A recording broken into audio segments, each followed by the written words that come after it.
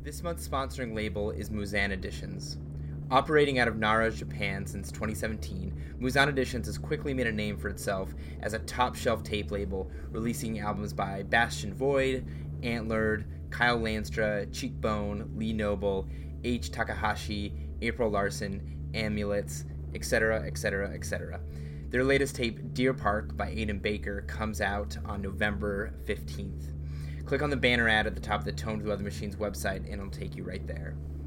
Muzan Editions put together an amazing mix of gentle synth sounds for Patreon subscribers. For those who donate $10 a month, you will also receive a discount on Muzan Editions tapes.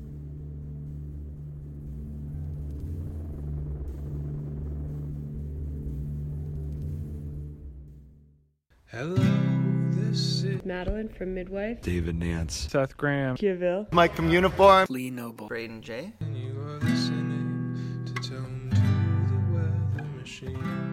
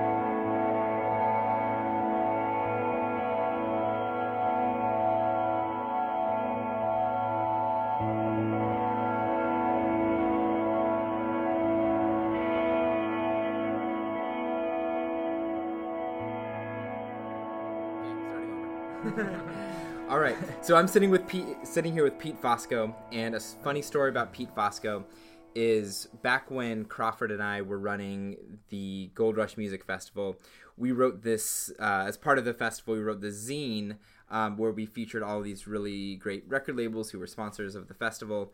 And Green Up Industries, which is a label that Pete runs, was a label sponsor. And I remember Crawford's review, and he said, it goes something like, near Cincinnati, Ohio, there's this small town called Covington, Kentucky, where Pete Fosco runs Green Up Industries, and someday I want to travel there and, thank him for all the great music that he's put out. I forgot about that. That was nice. That was really nice.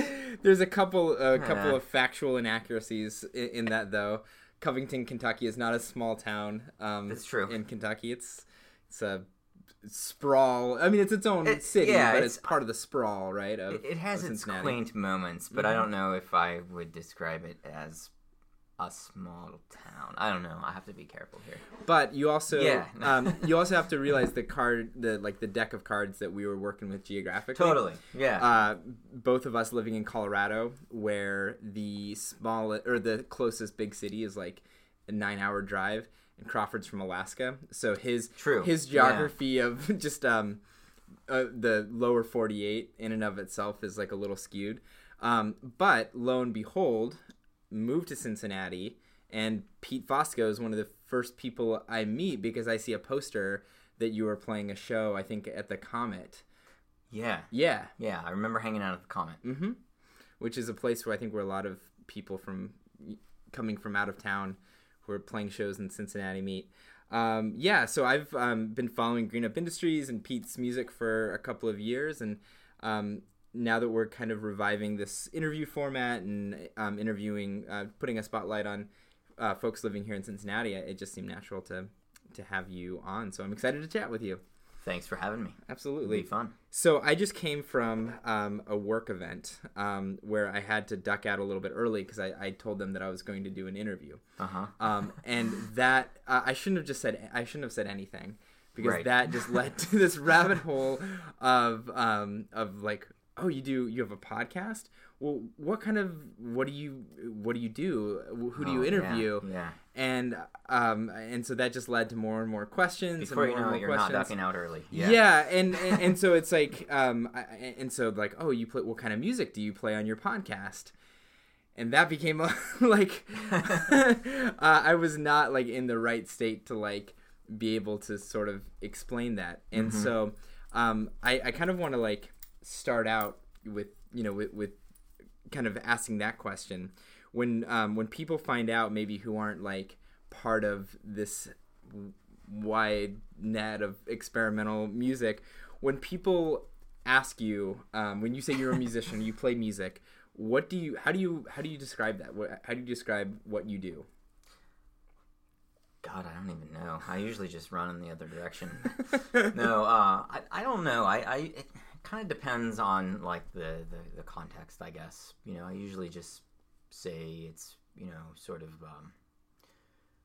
it's solo electric guitar music, kind of run through various effects, and the guitar is played with some objects, kind of. And it's sort of textural, sort of soundscape type music. I don't know. And then, and it kind of depends on where the conversation goes from there. But yeah, I try not to get too much into it more than that. I find that the less that I say, the better. Yeah. I just say like, I don't know, solo guitar music. Yeah. And just kind of leave it at that. Yeah, which probably like maybe people can interpret like, oh, you're like a singer-songwriter. Yeah. And then I'm like, oh, but I don't sing. And yeah. Like, oh, sometimes they're like, why would you do that? Like, well, why would I do that? I don't know. Yeah, I've had a couple of instances where like those two worlds like come crashing in together. Yeah. And it's never a pleasant experience. Yeah, it's weird. I was having this conversation with someone recently, and right now I can't think of who, but it was kind of about how instrumental music, by and large, in the U.S., there's still a huge cultural sort of resistance to it. Whereas I have found, anyway, outside of the U.S., that people are sort of more open to, something that doesn't maybe like overtly tell a story. Mm-hmm. I don't know. What do you? Why do you think that is? I don't know. I don't know. Do you think? I mean, my immediate mind kind of just jumps to like American folk music. Kind of these like narrative, like stories, and maybe pop music is kind of evolved and like branched off from there. And I think a lot of like early musical experiences people have is with like that kind of music. Yeah. I think it definitely has something to do with that, like the oral tradition, in that sense, and yeah, and especially in the tradition of American, folk music, and a lot of, what we're doing, in pop music, and those voices sort of drawing on those forms. Mm-hmm. Maybe there's more of like a classical tradition in Europe. I don't know. I don't know exactly. Yeah. I don't know how far. It's hard to say like how far removed we are from all that. Yeah, and because we're so early in the game still in the grand story of things. Right. We're still like at the very beginning of sort of the end of postmodernism. Sure. So, I don't know. And it's interesting just to kind of expand that and just think of like American like American like arts like reliance on like narrative structures. Like if you think about like when you think of like art house film, for example, like art films that don't necessarily follow like a straight through narrative, you think of like think of European films. And Yeah, you think of, yeah, you totally. know, Scandinavian films. And French New Wave. Yeah, and, like, yeah. that kind of stuff. Yeah, totally. Where, like, I feel like maybe, you know, American music is kind of, like, part of just, like, that broader art world that, like, if it's not telling a story, then, like, why am I invested in it? Yeah, or if it's just not, you know, sort of, you know, overtly telling you, you know, what it's about maybe right away. I don't know. It's kind of hard to kind of. Yeah, I remember my first experience where I can really think back and remember having like a real experience with music is actually listening to Garth Brooks in Lonesome Dove, which is like a story through and through. It's like the story of like I can't remember the narrative totally off the top of my head, but it's about this like this woman, like it's like this revenge story. Like this woman ends up like shooting like the man who like killed her husband. Yeah. And so I remember just like being like glued to the speakers like I would you know, like watching like a Western movie or something like that. Oh yeah. My mom was really into Garth Brooks. My wife actually saw him play, I think a couple years ago. I heard he puts on a good show. She said it was amazing. Yeah. And I'm willing to go. Yeah. I will go next time. I would rather see his 90s alter ego though. Chris Gaines. Totally. Yes. He's a badass. Yes. He is.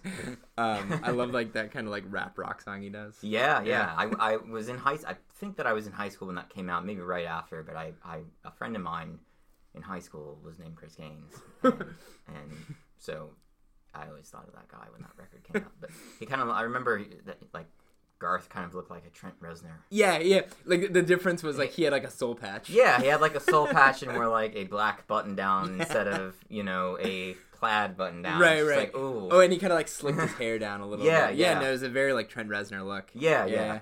Totally like the, you know, KG Hino of young country, late 90s.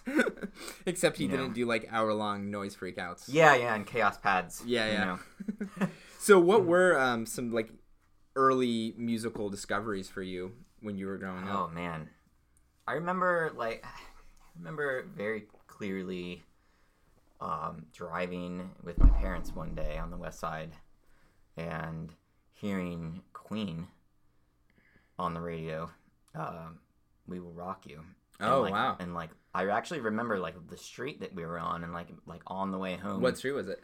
Haft Road, like right off of Westford. It's like right by where I grew up, like where my parents still live. And where was that? That was probably like I don't know. No, I mean like where did you grow up? Oh, in Cincinnati, on the west side of Cincinnati. Okay, like in between like Coleraine and Bridgetown. Okay. What neighborhood would that be? Like Delhi? Yeah, it's considered like Bridgetown. Bridgetown. Okay. Yeah. So I remember like hearing like riding in the back of the car and like hearing that beat, like that sort of that. Boom. Yeah. Boom, boom. Yeah, and I was just like, I remember as like a 7-year-old, just like, ooh, that's great. Like that, like is like really doing something for me. I don't know, you know, it like kind of scared me a little bit almost. And I remember like my dad had a record collection, and coming home from school and like going through those records and like remember him like showing me like how to like work the radio and like you know like showed me how to like tune to like WEVN because I wanted to hear rock and roll. And like going through his record collection every day after school,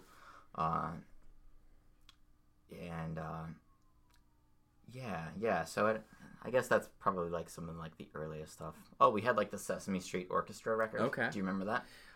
So I never really was cognizant of like my parents' record collection. When I started getting into music when I was like around that age, like 7 or 8, we had a CD player. So we were like one of like the few like families like like in our neighborhood that like had a CD player. Dude, there were like 30 bands on CD. Yeah, exactly. That's it. Yeah, so we had like Neil Young's Harvest Moon. That Garth Brooks album, which I think is like something with fences in the title. Yeah. I think he's wearing like a blue and white shirt. Yeah. I'm remembering that color scheme kind of clearly. I don't know. Yeah. And then I think we had a it was either like Tina Turner or Tony Braxton. Oh yeah, I love Tony Braxton. Yeah. I remember, like, speaking of that, like, I remember, like, I would make tapes off of the radio, like, once I learned how to use it. It's probably, like, I don't know, 3rd or 4th grade, and, so, like, I would just, like, wait for the song to come on that, like, I was into, and if, like, the DJ would talk over the beginning of the song, I would be irritated. I would, like, wait for them to play it a few days later so I could, like, get it from, like, I wanted, like, the fade in, like, the intro. Like, the whole thing. And then, like, the fade out at the end, like, man, if there's a 30-second fade out, don't start talking over that. Like, let that shit fade out. Can I say shit? Okay. You can absolutely. So, like, like, let it go. Like, ride it out, man. So, maybe that has something to do with later on in life making, like, 6-minute, feedback, or I don't know. I was always I always knew that, like, there was, like, this that it wasn't just them playing the instruments. Yeah. You know what I mean? Yeah. I knew that there was something else, because I remember when hearing that Meatloaf song, I Would Do Anything for Love. Oh, yeah. And there was this moment where, like, his voice is still fading out, but then he sings over his voice, like, I'm like, that can't be a human. Yeah, that can't be a thing that humans can do. That like, right? breaks the Schadenfreude for you for a moment. Yeah, it does. You're it like, does. What? Like what? No. What? Yeah, like this. Yeah. This is some sort of wizardry that's happening. This is an embarrassing story, I'll tell you. Actually, so I had maybe not so embarrassing, but so I had like a cassette player that I would listen to in bed, like on headphones. Mm-hmm. It was probably like 1st or 2nd grade, and I got for Christmas one year that Bon Jovi, not the big one with the big hit on it, and like the one with, like, Living on a Prayer and all that, but like 7,800 degrees Fahrenheit. Oh, it was like the record after that. Whoa. I got it on tape. Yeah, there's no reason anyone would know this. So, like, I got that on tape, and I also got, like, a new cassette player. And and it had stereo. Like, my old headphones only played through the left side. Okay, yeah. Because it was like a kid's piece of shit. You know what I mean? Yeah. And like, that was the first time I had ever listened to anything on headphones in stereo. Oh, wow. Like that tape. And it was just like such like a full experience. Like, it felt like they were like playing like over my head on the roof. And I remember, like, as a kid, getting out of bed and, like, opening the curtains and, like, looking out the window and, like, trying to see if there was, like, a band on the roof. That's amazing. That's amazing. Even though, like, I knew in my 7-year-old mind that's not what's happening. But you have to, just, like, you have to make sure. You have to make sure. And it was just, like, such, like, a powerful, just, it was just, like, oh, man. Yeah. Like, I felt like, oh, this is, like, opening up. I'm like, I'm not coming back from this. You know what I mean? Right. Like, now I have to listen to this instead. Like, Man, that's so interesting. Like, how, it creates, like, this mystique that, like, it's like a world unto it. It's like not like in entertainment. You know what I mean? It's like So the very first tape I ever bought, and like I'm such a sucker for this. Like I am like. Just I can be like totally captivated by something, and like that's all that matters. But like the first tape I ever bought was Enigma. Remember that band? Oh, totally. Yeah. French, like, new age, band. If you could slow that band down, to 25%. Yeah, that could be like a small run tape. Yeah, like a beautiful like ambient sort of like chill wave. Yeah. Like, yeah. If you could make like a slowed down 3-hour version of Return to Innocence. Oh, that'd be beautiful. So that was the tape, the one that had Return to Innocence. And like the very first track is like, it's like starts out with like these like tinkling bells, and this like French voice is like turn off the lights. Oh yeah, I remember that. Light candles. Like this is how you like listen to. And I'm like, okay. Oh wow. I guess we better do this. Yeah, yeah. And then I also believed that like the emotion that like these power ballads like in like the 90s, and like 80s and 90s, man, that they were coming from like this like place of like raw, genuine emotion, like. Like a girl like broke up with this guy, and then he immediately like penned this like huge like crushing power ballad. And so I'm like, man, Totally, yeah. I don't know if I want to be a singer when I grow up, because like in order to create these like songs, I'm gonna have to like go in and out of all these like bad like break up with somebody in You're order gonna have to like see some shit, man. yeah, and that kind of like scared me. I'm like, I don't know if I want to like plumb those depths every time I want to like write a song. I remember like being in 4th or 5th grade when that Mr. Big song came out, you know, and like having a crush on this girl, like even though I couldn't like verbalize what that was at the time, just like I want to be friends with this person. I don't know why, and like hearing that song, just being like, dude, this is so fucking heavy. You know what I mean? Is that These more? feelings Is are that so heavy. Is that more than words? Oh, that's extreme. Oh, extreme. Yeah, that's right? also a good. This is not where I thought this conversation would go. We're gonna talk about where it all went wrong. Where it all went wrong. In a Yeah, minute, yeah. Yeah, Mr. Big was To Be With You. Oh. Yeah. And it's got that like clap along, Yes. like acapella. Great karaoke song. Yeah. More Than Words. I've had some time with that too. Yeah. Well, cool. We're gonna take a hard pivot and talk about like you were set up to be to have such a nice smooth sailing into the world of power ballads and clap along campfire songs. What happened? Oh man, I don't know. I'm gonna take this bone away from Ren. Yeah. I think I don't know when I became aware of some kind of like idea of subculture existing and why exactly I like felt drawn to it. Mm-hmm. It probably like had something to do with being into not like, as much as a kid can like be into music, but I remember like getting into 7th grade and this girl Sarah Cole actually who used to own Tickle Pickle. She passed away a year ago. Yeah. Tragically, unfortunately. Yeah. But so I was really good friends with her in 7th grade, and she was into like Smashing Pumpkins, Gish, and like Meat Puppets, and then like I don't even know how she had like some of these tapes like Butthole Surfers and like Flipper and like that kind of stuff. So like we would watch like 120 Minutes and like Alternative Nation, and I would just be like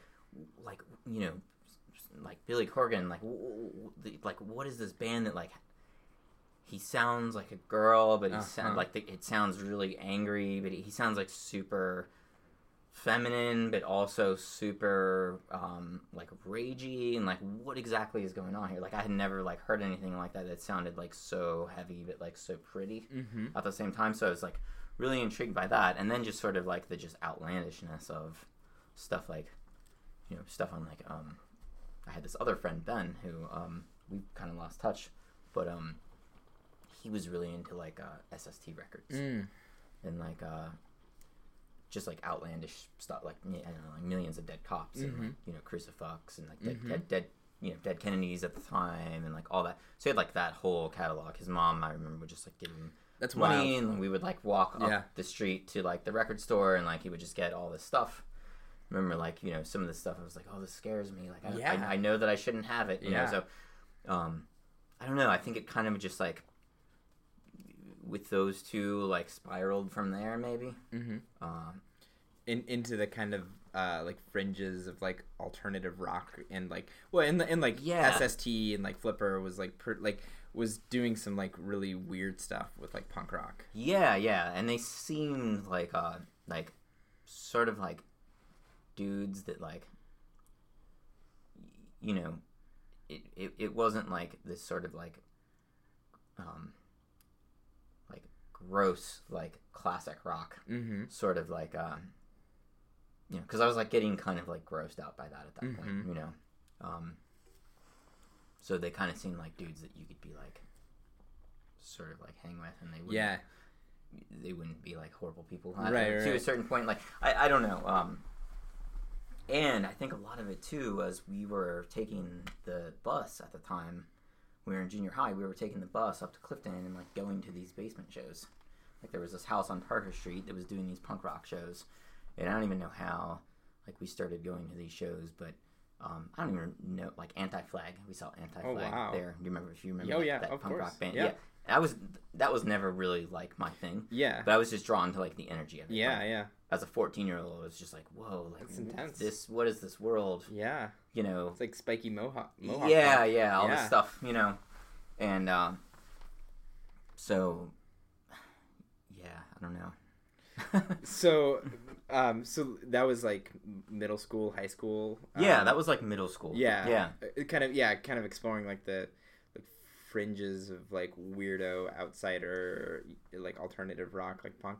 Yeah. When did you become aware of like music that was like maybe even like further like from like those fringes that maybe like that you like were noisier or didn't have any like lyrics, or you know, it kind of explored things like noise and drone and stuff like that? Yeah, that was definitely like later on, I would say, into high school and definitely like afterwards. So like I had this friend in high school who I'm still friends with. He was actually a roommate of mine for a long time, but we were like 16 or 17, and he was like the only person I knew who was super into like Lou Reed and like Velvet Underground and Sonic Youth. Even had like, this was like late 90s at the time, had like all those like, they made all those weird like one-off SYR like side projects where they would jam with like William Wynot and like Tim Barnes and like all, you know, Tony Conrad, all these people and all that stuff. I remember like going over to his house one day and like, you know, listening to like White Light, White Heat and just being like, you know, really intrigued by that. How it kind of starts with a structure, and it kind of like plays with that structure, and then like goes way like outside of that, and then comes back to it at the end. And like I think a lot of mid 90s like Sonic Youth did that a lot as well, like Washing Machine. Yeah. I can't think of the Diamond C. Diamond C, yeah. Yeah, that was a big one. It's like a pop jam, and then it goes on for like 18 more minutes. Way. And I was just like, oh, this is really beautiful, you know. So, like, a lot of so he was, like, getting super into that, and I was, like, getting really intrigued by that. And a lot of my friends at the time were going to these punk rock shows, like, a lot of hardcore shows and stuff, and I was into, like, the energy of it and, like, sort of, like, the community of it and just, like, as, like, a social thing, but, like, I wasn't, like, I was, like, coming home and, like, listening to, like, The Cure. And, like, Magic Star and, like, just sort of just, like, not into that sort of, like, hardness of it. You know what I mean? So, but I didn't really know, like, what else. Like, I wasn't, like, sitting there, like, ooh, I want to go find something, like, textural. Or, Right. Yeah, I didn't really, like, have the words, like, why is this, like, interesting to me? Like, you know, it's engaging my imagination, I guess, on some level, but, like, I don't really understand, like, what to do with it, or, like, I don't know, like, what's the context for this, or, like, how do I, like, go beyond it? I don't know. Yeah. I don't know. Yeah, it seems like a lot of people that I've talked to, Sonic Youth is like a really good gateway drug, and then Velvet Underground's Heroin. Oh yeah. It's like the first, Kill, the first time you're hearing like those just like what can be like a pop song structured around these like really like screechy, you know, like violin lines. Yeah, a lot of people I've talked to, those were like two huge like moments. Yeah. And they sort of existed at the time, sort of like outside this sort of like it wasn't really like self-referential to where it was like, you know, we're just trying to like get the kids to the show and like we're just doing it for the kids. It was sort of just like this sort of weird like mood, like we're just creating like a painting almost. Like we're just like throwing paint, and like whatever this makes you feel is like sort of what it like, just you can just kind of sink into it. And I was kind of just like, yeah, like I'm into that. I don't know why, but yeah. So was Sonic, like, did you follow Sonic Youth down the rabbit hole of like like Glen Branca and like some of the stuff that was happening in like Manhattan in like the 80s. Yeah, definitely. So like one like huge part to like getting like in my like own development as far as like actually finding out like what else was out there and like what I wanted to do as far as a performer was when I was in college, like, and towards the end of college, I was going back and forth a lot between Cincinnati and New York. Like, I worked there for a while, and then came back to finish school, and then like went back to work again. What were you doing in New York? I was working on a soap opera as a production assistant. Oh wow! So this was the summer of 2002. So, you know, the dog's making his bed over there. Perfect. She will do this for like a good couple of minutes. So this is summer of 2002. So like every Friday, you know, we were going to Lit, you know, and like going to like the dance parties, and like this was when like like all the file sharing stuff had just come out. So like there were DJs everywhere, and like so like that was like a really big, party. Like that was really fun. And then but we were also going to like Tonic at the time, which like when I started going to those shows, that's like the first time I saw like Evan Parker and like like Thurston Moore do improv stuff, Xena Parkins, Chris Corsano, all that stuff. And like that was great because like it was just like a hole in the wall on the Lower East Side, and like it didn't look like anything during the day, just like this little brick like box. And then you never knew what you were going to see, So, so that was really great, like seeing that stuff. And then I was also like going to as many shows as I could here, and Burning Starcore was still active here. Yeah. So Spencer was like giving me these bags of like burnt, like I remember one day he gave me just like this out of the blue, just like this Ziploc sandwich bag of like burned CDRs with like, it was like, at the time I was like getting into like Can and like Noi and like the German psychedelic music and like that kind of stuff, and like getting a little bit more like into like, I don't know, sort of like solo guitar, like Beatty and like that kind of stuff. I was like, oh man, like I'm 22, like I know everything, and then like he gave me this bag, it was like Mainliner and like all this like PSF Records stuff, like all this like super out Japanese stuff, Coil and like Nurse with Women, and I was just like, okay, like I'm gonna need to take another step back. So like every time you think you know something, like, you end up like taking three. You're like, oh, okay, actually, that's like one of the beautiful things about it is like you like to have that moment where you're like, ooh, like I don't know anything. It's like there's this whole undiscovered world that exists, and that people like. Just as like into stuff that you're into, there are people who are like really into that, who like you know nothing about. Right. Like right. I just discovered like Ramla. Oh, man, I'm a big Ooh, that stuff is good. And so I've been like going down like that rabbit hole. I'm a big Skullflower fan. Really hard. Yeah. That stuff is so good. Yeah. Oh man, I'd love to see him. I've never seen Bauer, but So like there's this whole like post-power electronic, like just like heavy jammer, like heavy distorted guitar jams, that like I just never knew about. That stuff is so frightening. Yeah. Have you heard the newest one? It's called Circular Time. Yeah. So I've kind of like started with that and then like moved backwards. Oh yeah. Which like 80 minutes of just like sheer terror. It's so heavy. Yeah. I was like cooking dinner one night and put on Hole in the Heart, and it was just like, it was a little much. Yeah. After about 30 minutes.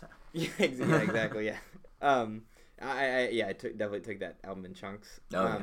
So when did you start like playing? Did you do the traditional like play in bands and then kind of do your own thing, or? I started while all that was going on in the early 2000s, I was like buying a ton of records. And that's also like the first, so like while all that was going on, I was also seeing stuff like like Double Leopards, Neck Blues Band, and like Charlamades, and like all this sort of like sort of like fractured, like it's sort of like it is like folk, that's like a folk tradition, but like it's also very sort of like opaque, and I was buying a ton of records, and I was like DJing out just like different events. Friend of mine had an art gallery and like different record stores, but I was like getting and maybe this was just like me being an asshole, but I was like getting to the end of the night and like always wanting to play like these like, it's just like, okay, let's just like play weirder and weirder records and like see what happens. And like, you know, eventually it just got to it's probably like, I don't know, 2004, 2005. I was just like, well, if this is what I want to hear, like I should just like learn to like you know, like play this music, you know. And it's weird because I don't really know. It's weird to look back on it, and I don't really know exactly what. I still feel like an asshole, like going to a guitar store, like thinking back to like the first time I went to a guitar store, thinking like, I'm just gonna like buy a guitar and like start doing guitar shows, because like I didn't really know how to play at the time. I was just like this. I almost had to like not think about it too much and like get out of the way of myself and like follow this sort of like compulsion, because I was like, this. It feels right for some reason, but I don't know exactly like what I'm gonna do or what, right. You know. So I remember like having like this. I remember like driving to the Guitar Center like up in Forest Park, yeah, when it was still there, and just like walking in and like having my head down and like, man, I hope no one like asked me like how to play a scale or something. You know what I mean? Like how to play a G chord. Yeah. Like these guys are just gonna be like, well, what is this guy doing? And like I just remember like getting like I knew what I wanted and like just getting it and like, oh, I just need to get the fuck out of here. You know? I recently, like within the last like 3 years, bought my first instrument ever. Oh, so yeah. I like learned to play the bass. Yeah. And that's like pretty like loose term. But I remember the exact same thing too. It was just like I was just so terrified that like somebody would like ask me a question about like, what kind of bass do you want? And Yeah. I'd be like, I the cheapest. I don't know. Yeah. Like, yeah, I have no clue. I was so clueless. Yeah.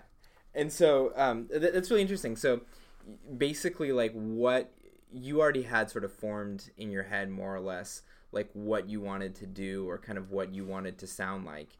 It was just a matter of like acquiring the means and then doing it. Yeah. I think so. I think it was kind of like, you know, this. I want to perform, like not like I don't want to like just like go and like play records. Like I want to play an instrument. I don't know exactly like what's going to happen. I wasn't necessarily like trying to do like anything original. It was just kind of like, you know, whatever is going to come out is like going to come out. And like now that I had seen like some of these improv shows, I was just like, okay, well this can fit in like a rock show or like maybe like a folk show or also like maybe like a more like, you know, free improv type of setting. Like I don't know, I didn't really set out like, okay, like I'm gonna make, you know, like I feel like, you know, there's like a lot of bands that are formed now like, okay, well, we're gonna make like a power grind like violence band. Yeah. And so like once you like put that label on it from the beginning, like we're gonna make this band, and so it's like, okay, well, like you've already like pigeonholed yourself into like this thing. But for me, I was just like, well, this is like what I know how to do. And at the beginning, that was play a C chord over and over in my room, and just like over and over and over, and like noticing like every time I do this, it's actually a little bit different. And so like doing that for hours and hours and hours, it's just like, wow, this is almost like a free drone record, you know? And just sort of like slowly noticing like the subtle shifts in it. I don't know. Am I like going too far in here? No. Continue. But yeah, that was kind of just like, and like Lauren Connors. I was like getting like really into Lauren Connors and like this really sort of like sparse, like, not that like I wanted to sound like, I think like only he can sound like him, but like I was just kind of like, he's not necessarily like trying to reinvent himself every time. He's just sort of like, he's the, you know, the purest, like the fullest version of himself. Yeah. You know, and it's not necessarily like original per se, but it's just sort of like, you know, this is the purest version of this sound that is in me. I don't know. Yeah. Like it's sort of like this line between this person and I find myself drawn to people like this all the time, where it's sort of like this person is either like a total master of their craft or doesn't actually know what they're doing, and like they're figuring out it as they go, and it's like a combination of those things, and that's like a really beautiful thing to watch, like in real time in a performance setting where it's sort of like has this feeling of like constantly peeling back these layers, where you're like, it's like a revealing, it's like a slow revealing process. I had this conversation with a friend about Scott Tuma. Oh yeah, he's like the same vibe. Yeah. And so like my friend Matthew, who actually like recorded a record with Scott Tuma with Nevada Green and Scott Tuma. Yeah, I love that record. Yeah, so beautiful. So beautiful. And so like they were like recorded and like, or like they visited Scott in his house and stuff like that, and like Matthew like played his guitar, and he's like I don't get it. He's like, we're playing the exact same chords. Like he picked up his guitar and tried to strum like a chord, and it's like, but it sounds nothing like something that comes out of Scott's guitar. Yeah. And so yeah, I feel that like the same way about like Lauren Connors, is like anybody can kind of like pick these like sparse, like spare notes, but there's like there's like this ineffable quality, right? Yeah, where it's just like there is just like something like intuitive about like it may be like the mechanical movement, it may be something of just like some like foreseen factor. Yeah, it's just like ringing these notes in the right way, and that like these people have like figured that out, that like they don't need to do anything else. Right. It's like, it's like I mean like and like Scott like had Good Stuff House and stuff like that. And, right. Like he has like his own different like veins and stuff like that where he plays in different modes, but like that Scott Tuma sound, like that Lauren Connor sound, it, like no one else with the same guitar with the same pedal setup could sound like that. Yeah. Yeah, totally. And he's amazing because he's like, it's like tapping into a memory that like you didn't know that you had. It's like how did I live? Like how did I not have this before? This is like filling something in me that I didn't know like needed to be filled, and like and it's totally like if you look at like Lauren's setup, it's just like it's like a Boss reverb pedal and like a shitty distortion pedal. Yeah. And it's just like, okay, and then like it opens up, it's just like you're like, oh my god. Yeah. So good. That Scott Tuma show, I mean, I had a complete like meltdown. like I've like very rarely like get like that like emotional like during shows, and like there's a lot of like factors like in my personal life, but just you're right, it was hearing that and it just sounded like so familiar. It sounded like my favorite, like my favorite song that I heard when I was a kid, and now and now like my idol is like sitting like strumming it like in front of me, and it's like a lot of that was like semi improvised, coming in and out of like these structured songs, but like the whole thing felt like I've heard it like a million times before. Yeah no, it's beautiful. So that was kind of a motivating factor for you to pick up the guitar and play these songs that play music that was in some way like conceptually formed, but kind of like completely out there, like and free when you performed. What was your first show? Do you remember like your Yeah. My very first show was so Art Damage used to do a soundtrack night, like a film soundtrack night at the bar that is now Northside Yacht Club, which it used to be called Gypsy Hut. Yeah, so this was like mid 2000s. Okay. This was like probably 2006. Gypsy Hut, then Mayday. Yeah. So they did a film soundtrack night there, and I did and I don't know what, I didn't really know John too well at the time, but So they actually, well, I used to go to the night. It was actually at Caldy's coffee shop when it was downtown. This was like early 2000s, and Ron Orvitz used to do it, some of it too. I don't know exactly what like made me email them to do it. I was just like, I think I was just like, I had this guitar, and like, you know, like for the first 3 months, I just stared at it. Mm-hmm. You know, and like for the like 3 months after that, I just held it. Just like, okay. You know, and like eventually I was just like, well, I need to like do something with this, you know. So, I like emailed them, and I was just like, I just need to book the show. Like, what do you think of this? You know, and once it was booked, I was just like, well, I'm not, whatever happens, like something's going to come out, and I'm not going to cancel. Yeah. You know? That's awesome. And whatever it is, and that's fine. And I honestly didn't think that I was going to do another one. I was just like, well, it'll be fine. You know? I got this out of my system. Yeah, exactly. Like, well, that was cool, you know?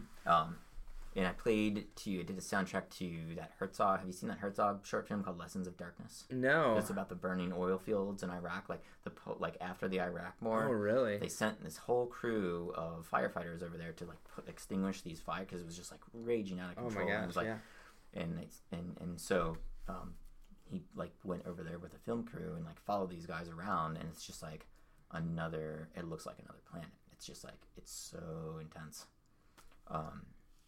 So we did that. So did a soundtrack to that, and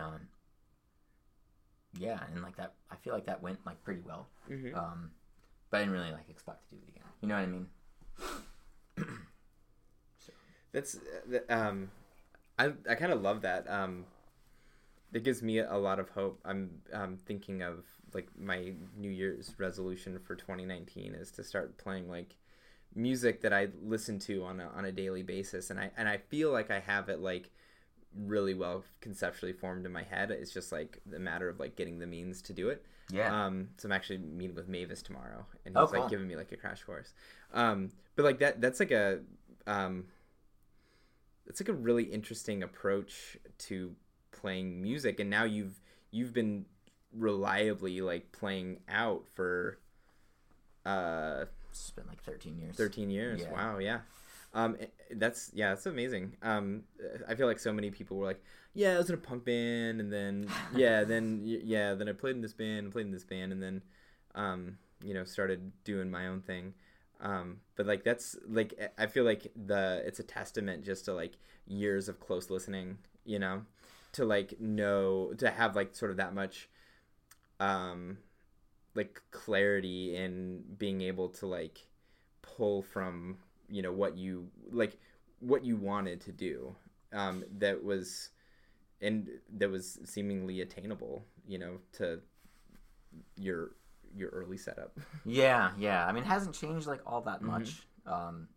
That's funny. Yeah, then it is kind of weird how it developed. Like, I never really wanted to play in like, you know, like I came up on that stuff. You know, like I never really wanted to be like playing like a punk band. And, like, I didn't really know exactly what I wanted to do, and I guess like part of that is like being in your early 20s. Like, you know, like I studied art and then like switched to like the electronic media program, and like thought I was gonna like do like film. You know, and it was like, because I think that what was attractive about that is like music is like a linear access model. It's like, you know, you're like coming in and lay it down and yeah, exactly. And there's like, okay, you're like going on this journey from the beginning to the end. But then like after college, I was just like, I don't know, like what the fuck am I gonna do? Like I took like some creative writing classes. Right. Maybe I'll be like a writer, or like, you know, like I was just gonna keep going to shows, and like I was an English and film major, and now I'm a social worker. Yeah. And you just try stuff out. You're just like, you don't know. You're like, I don't really think that I even like had an original thought until I was like 25. You know, and I didn't really get comfortable playing and like feel like, okay, I'm pretty good at this until I was like probably 30. I was just like, okay, well, like I've been doing this for 3 years. Like maybe there's something here. I don't know. You know, like I don't know. It's weird. What was the impetus to start the label? Man. Well, I played in the show in Pittsburgh, this Winter Void Festival in like 2010, and I saw this guy Matt McDowell who has this project called Sagas. Okay, yeah. Which is still going, and we just started talking, and like I, was really, really into his set, and just wanted to. It was another one of those things where like I didn't really like think too hard about it, because if I would have thought more about it, it probably wouldn't have happened.